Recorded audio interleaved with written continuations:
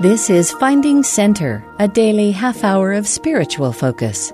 Today on Finding Center, the theme is Becoming Beacons of Righteousness. Thomas S. Monson, president of the Church of Jesus Christ of Latter-day Saints when this devotional was given, will give his talk entitled, Be a Light to the World.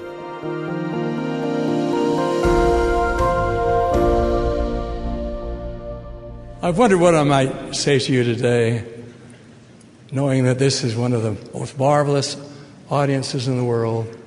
Nothing quite like it. We'll always remember this meeting, where we were and who we were sitting next to and what songs were sung and what words were spoken. So I pray that I might have the direction of the Lord as I express my thoughts to you. What a glorious sight you are. It's an honor, my young friends, to be here with you. I feel a tremendous weight of the responsibility, which is mine, to provide you with a message which will hopefully be helpful to you, not only for today, but indeed throughout your lives. As I gaze at this vast audience, I'm reminded that each of you is one of a kind. Each has had experiences unique to you, and you alone. You've come to Brigham Young University from locations across the country and the world. You come from varied backgrounds, and yet there's much that we have in common one with another. We know where we came from, why we're here, and where we will go when we leave this life. We know that we're children of our Heavenly Father, and that He loves us. We know we want to return to Him after we leave this earthly existence. We know that what we do and don't do here in mortality is of utmost importance. We also know that should we fall short, our Savior has provided us with the precious gift of the atonement, and that if we change our lives and our hearts and take advantage of the power of the atonement, our sins and shortcomings will be forgiven and forgotten. We have in common the gospel of Jesus Christ, and we know it's our responsibility to share the truths of the gospel with others.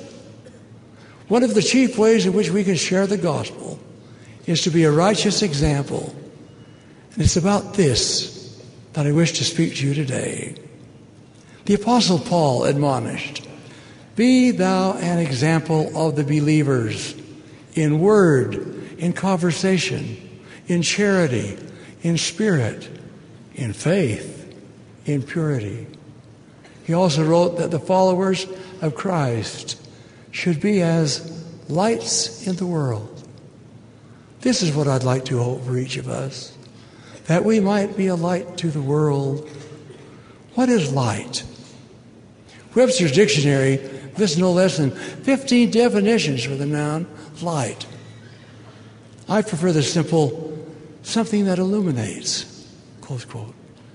Just as turning on a light switch in a dark room will bathe the room in light, so providing an example of righteousness, and therefore being a light, can help to illuminate an increasingly dark world. Each of us came to earth having been given the light of Christ. Said President Harold B. Lee, every soul who walks the earth, wherever he lives, in whatever nation he may have been born, no matter whether it be in riches or in poverty, had at birth an endowment of that first light, which is called the light of Christ, the Spirit of truth, or the Spirit of God, that universal light of intelligence with which every soul is blessed. Moroni spoke of that light, that Spirit, when he said, For behold, the Spirit of Christ is given to every man, that he may know good from evil. Wherefore I show unto you the way to judge.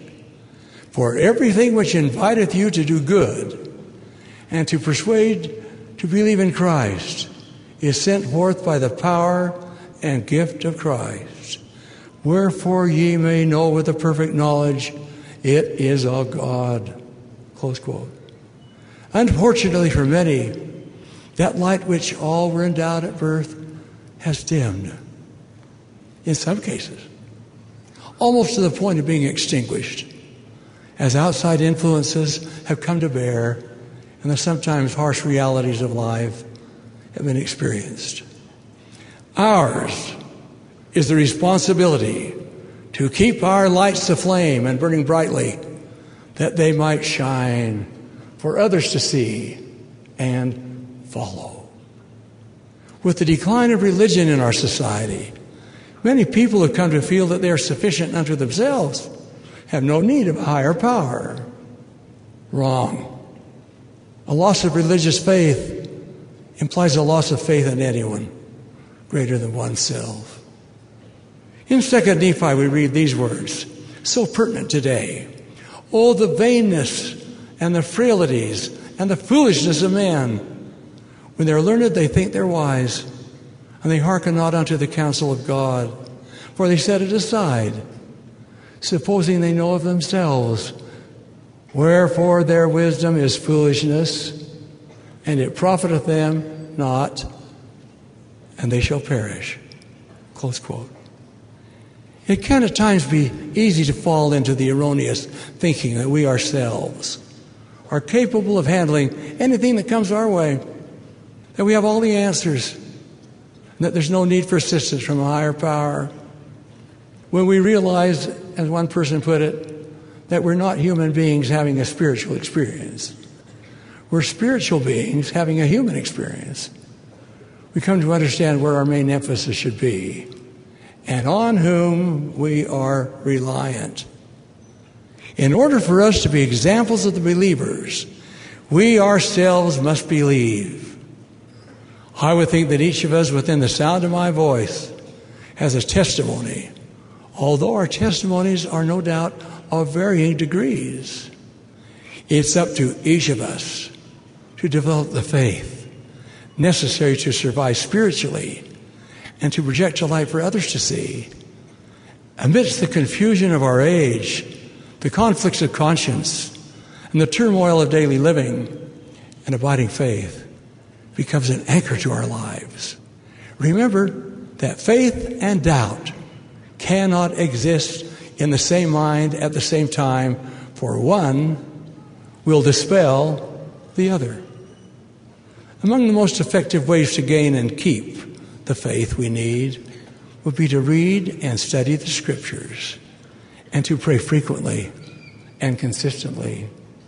Many years ago, I was shown the flyleaf of a triple combination given to the late Maureen Lee Wilkins by her father, President Harold B. Lee. He had inscribed it, the front 2 pages, they were blank, with these words: April 9, 1944. To my dear Maureen, that you may have a constant measure by which to judge between truth and the errors of man's philosophies, and thus grow in spirituality as you increase in knowledge, I give you this sacred book to read frequently and cherish throughout your life. Lovingly, your father, Harold B. Lee. Close quote. Wise words which can apply to each of us. Brothers and sisters, have you read the Book of Mormon? Have you put to the test the promise found in Moroni, chapter 10, verse 4? Asking your Heavenly Father with a sincere heart, with real intent, and having faith in Christ, whether or not that which is found in that book is truth.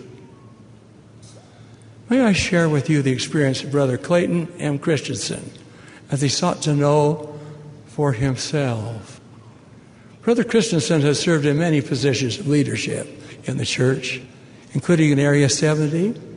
He's received far too many academic awards for me to mention here. He is currently the Robert and Jane Cizik Professor of Business Administration at the Harvard Business School. He's also an alumnus of Brigham Young University.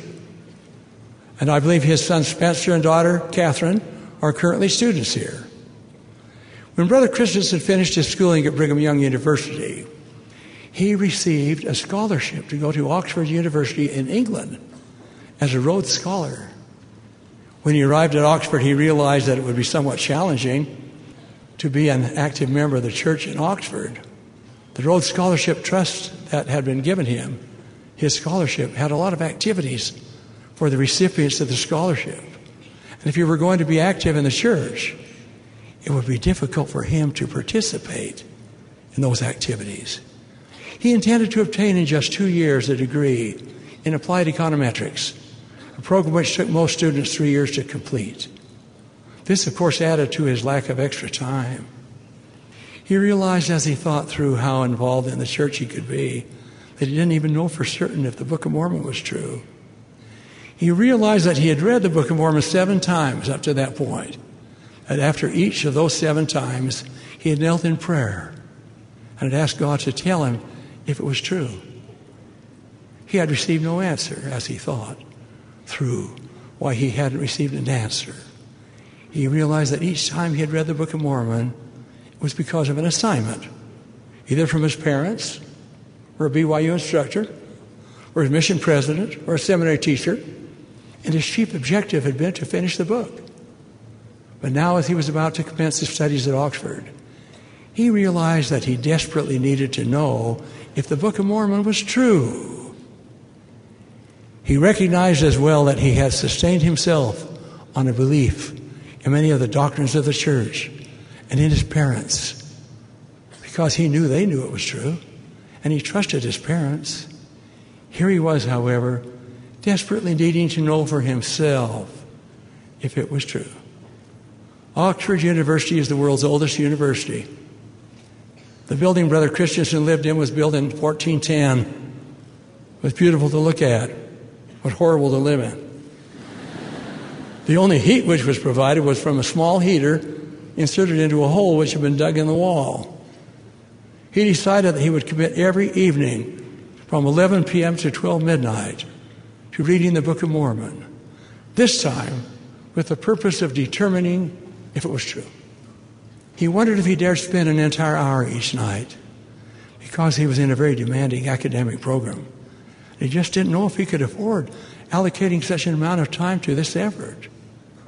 Nevertheless, he did allocate the time, and he began at 11 p.m. by kneeling in prayer by the chair, by his little heater, and he prayed out loud. He told God how desperate he was to find out if this was a true book. He told him that if he would reveal it to him, that it was true, then he intended to dedicate his life to building this kingdom. And he told God that if it weren't true, he needed to know that for certain too, because then he would dedicate his life to finding out what was true. Then Brother Christensen would sit in the chair and read. He began by reading the first page of the Book of Mormon. When he got down to the bottom of the page, he stopped. He thought about what he'd read on that page. And he asked himself, could this have been written by a charlatan who was trying to deceive people? Or was this really written by a prophet of God? And what did it mean for Clayton Christensen in his life? Then he put the book down and knelt in prayer and verbally asked God again, please tell me if this is a true book. Then he would sit in the chair and pick up the book and turn the page and read another page. Pause at the bottom and do the same thing. He did this for an hour every night, night after night, in that cold, damp room at the Queen's College in Oxford. By the time Brother Christensen got to the chapters at the end of 2 Nephi one evening, when he said his prayer and sat in his chair and opened the book, all of a sudden there came into that room a beautiful, warm, loving spirit that just surrounded him and permeated his soul and enveloped him in the feeling of love that he had not imagined he could feel. He began to cry. He didn't want to stop crying, because as he looked through his tears at the words in the Book of Mormon, he could see truth in those words that he never imagined he could comprehend before. He could see the glories of eternity and what God had in store for him as one of his sons. Brother Christensen said he didn't want to stop crying. That spirit stayed with him for the whole hour Then every evening as he prayed and sat with the Book of Mormon by the little heater in the room, that same spirit returned, and it changed his heart and his life forever. President Ezra Taft Benson, 13th president of the church, said, "When you choose to follow Christ, you choose to be changed. The world will shape human nature, but Christ can change human nature, and changed men and women can change the world." Brother Christensen has indicated that he loves to return to Oxford. Most of the people there are either students or tourists who come to look at a beautiful university, but he loves to return there because it's sacred to him. And he can look at the windows of that room where he lived, and he recognizes it as the place where he learned that Jesus is the Christ and that Joseph Smith was the prophet of the restoration for the church. Brother Christensen has stated that he looks back at the conflict he experienced when he wondered if he could afford to spend an hour every day apart from the study of applied economics to find out if the Book of Mormon was true. He says, and I quote, "I use applied econometrics maybe once a year, but I use my knowledge that the Book of Mormon is the Word of God many times every day of my life. In all of the education that I've pursued, that is the single most useful piece of knowledge I have ever gained." Close quote. Brothers and sisters, many of you probably came to Brigham Young University already knowing that the Book of Mormon is true, that Joseph Smith is indeed a prophet, and that this is the true church of Jesus Christ. Some of you, however, may still be living on the testimony of others, your parents, your friends, your church leaders. May I suggest that, as Brother Christensen did, you set aside time every day to find out for yourself if the Book of Mormon is a true book, for it will change your heart and change your life. If you seek this knowledge with a sincere heart, with real intent, and having faith in Christ, I promise that you will receive an answer. And once you know that the Book of Mormon is true, then it will follow that Joseph Smith was a prophet of God. You will have that burning testimony and knowledge that this church is true. Such knowledge, such a personal testimony is essential if we're to safely navigate the sometimes treacherous paths through life, with the adversary attempting to deceive us at every turn. As you keep the flame of testimony burning brightly, you will become a beacon of righteousness, even a light for all to see. Said the Savior, "Let your light so shine before men that they may see your good works and glorify your Father which is in heaven." I share with you an example of two individuals who let their light shine and whose good works were recognized and appreciated. Several years ago, I received a letter from a lady whom I did not know, but who chose me for whatever reason to write to, concerning the example of two members of the church who had an influence for good in her life.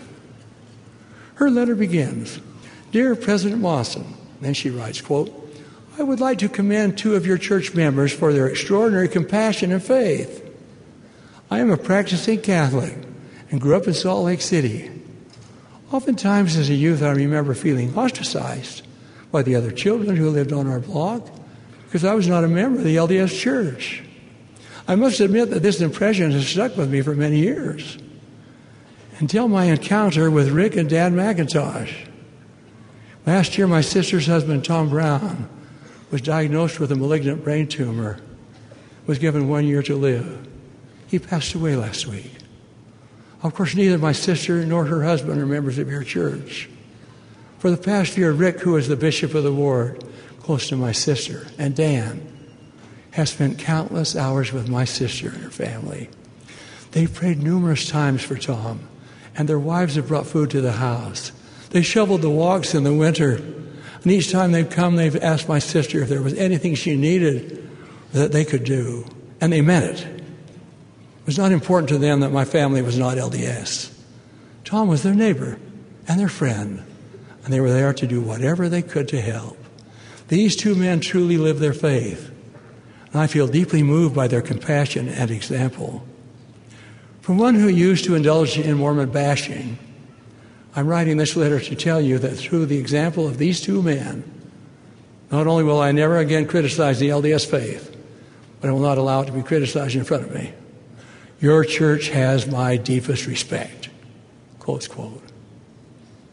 Our opportunities to shine are limitless. They surround us each day, in whatever circumstance we find ourselves.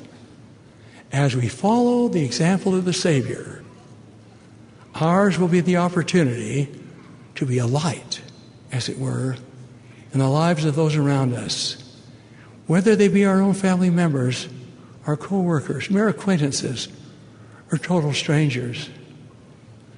It has been my opportunity through the years to associate with countless individuals who I would consider to be outstanding examples, even lights to the world. There's a special spirit we feel around such people, which makes us want to associate with them and to follow their example. I would venture to guess that some of you in this audience are members of the church today or have become active in the church because of such examples. When we encounter them, they're a powerful influence, for they radiate the love of the Savior and help us to feel His love for us. In speaking of those who are unafraid to live lives of righteousness, an example, I'm reminded of one of the missionaries who served in Eastern Canada when I was the mission president there. He was a special young man by the name of Elder Roland Davidson. He was dedicated, hardworking, and obviously loved the gospel of Jesus Christ. And then he became very ill. After weeks of hospitalization, as the surgeon prepared to undertake extremely serious and complicated surgery, he asked that we send for the missionary's parents. He indicated there was a great likelihood that Elder Davidson could not survive the surgery. His parents came. The evening before the surgery, his father and I, in that hospital room in Toronto, Canada, placed our hands upon the head of that young missionary and gave him a blessing. What happened the following day provided for me a never-to-be-forgotten example of the influence of a true believer. Elder Davidson was in a 6-bed ward in the hospital. The other beds were occupied by 5 men with a variety of illnesses. The morning of Elder Davidson's surgery, his bed was empty. I learned later that the nurse came into the room with the breakfast these husky men normally ate. She took a tray over to bed number 1 and said, "Fried eggs this morning, and I have an extra portion for you." Close quote. Bed number 1 was occupied by a man with his toe wrapped up in a bandage. He suffered an accident with his lawnmower. Other than his injured toe, he was well physically. He said to the nurse, "I'll not be eating this morning." "All right," said the nurse. "We'll give your breakfast to your partner in bed number 2. As she went over to bed number 2, he said, "No, thank you. I think I'll not eat this morning." She said, "That's 2 in a row. I don't understand you men. There's no one this morning in bed 3. She glanced at the bed Roland Davidson had occupied. Then she went on to bed 4, bed 5, bed 6. The answer was the same from each one. "No, this morning I'm not hungry." The young lady put her hands on her hips and said, "Every other morning you eat us out of the house and home. Today not one of you wants to eat. What's going on here?" Then the man who occupied bed number 6 came forth with the answer. He said, "You see, bed number 3 is empty. Our friend Davidson is in the operating room under the surgeon's hands. He needs all the help he can get. He's a missionary for his church. While he's been lying on that bed, he has talked to us about the principles of his church, principles of prayer, of faith, and of fasting, wherein we call upon the Lord for blessings." He continued, "We've come to admire Davidson as a person of great goodness and compassion and faith. He's an example of what a follower of Christ should be. He's touched our lives, each one of us, and we are fasting for him today." The operation performed on Roland Davidson was a success. In fact, when I attempted to pay the surgeon, he refused any money, saying, "It would be dishonest for me to accept a fee. I never before performed surgery when my hands seemed to be guided by a power which was other than my own. No, he said, I would take a fee for the surgery which someone on high helped me to perform. Close quotes. My friends, may we be, as the Apostle Paul admonished, an example of the believers in word, in conversation, in charity, in spirit, in faith, in purity. May we always be known as followers of Christ, and as such, become as lights in the world. I want you to know that I can feel your collective goodness here today. You are choice sons and daughters of our Father in heaven. Just think how much good can come to the world from our collective lights as we allow the gospel to radiate through us. Over the years, I've enjoyed collecting gems of wisdom from movies and musicals. I always have with me a pen and a piece of paper so I can write down any quotes I might find worthwhile. I have quite a collection. On one occasion, some years ago, I was watching the animated movie The Lion King with a few of my children. I took many notes, for I found lessons there. That which I desire to share with you is an exchange which takes place between a grown-up Simba and the spirit of his departed father. Mufasa, as Simba is doubting himself and his destiny, says, Mufasa's spirit, look inside yourself, Simba. You are more than what you have become. Remember who you are. Remember. To all who are here today, I say, look inside yourself. You are more than what you've become. Remember who you are. You are a son or daughter of our Heavenly Father. You come from His presence to live on this earth for a season and to live in such a way that you are an example of the believers and a true light to the world. When that season has ended, you will be able to return to live with Him once again. May this be your blessing as you nurture your testimony and as you follow the example set for you and for all of us by our Lord and Savior Jesus Christ, the true light which lighteth every man and woman that cometh into the world. Of Him I testify. He is our Savior and our Redeemer, our advocate with the Father. He's our exemplar and our strength. He's the light that shineth in darkness. That each of us here today may pledge to follow Him and to be His lights among men and women is my prayer. In His holy name, even Jesus Christ the Lord. Amen.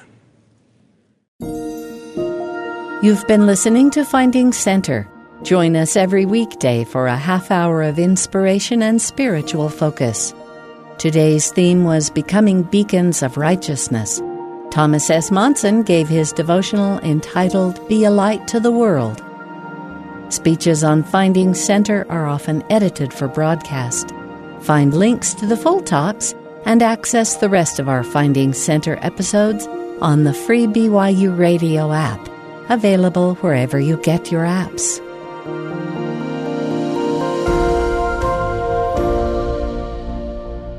Finding Center is a production of BYU Broadcasting.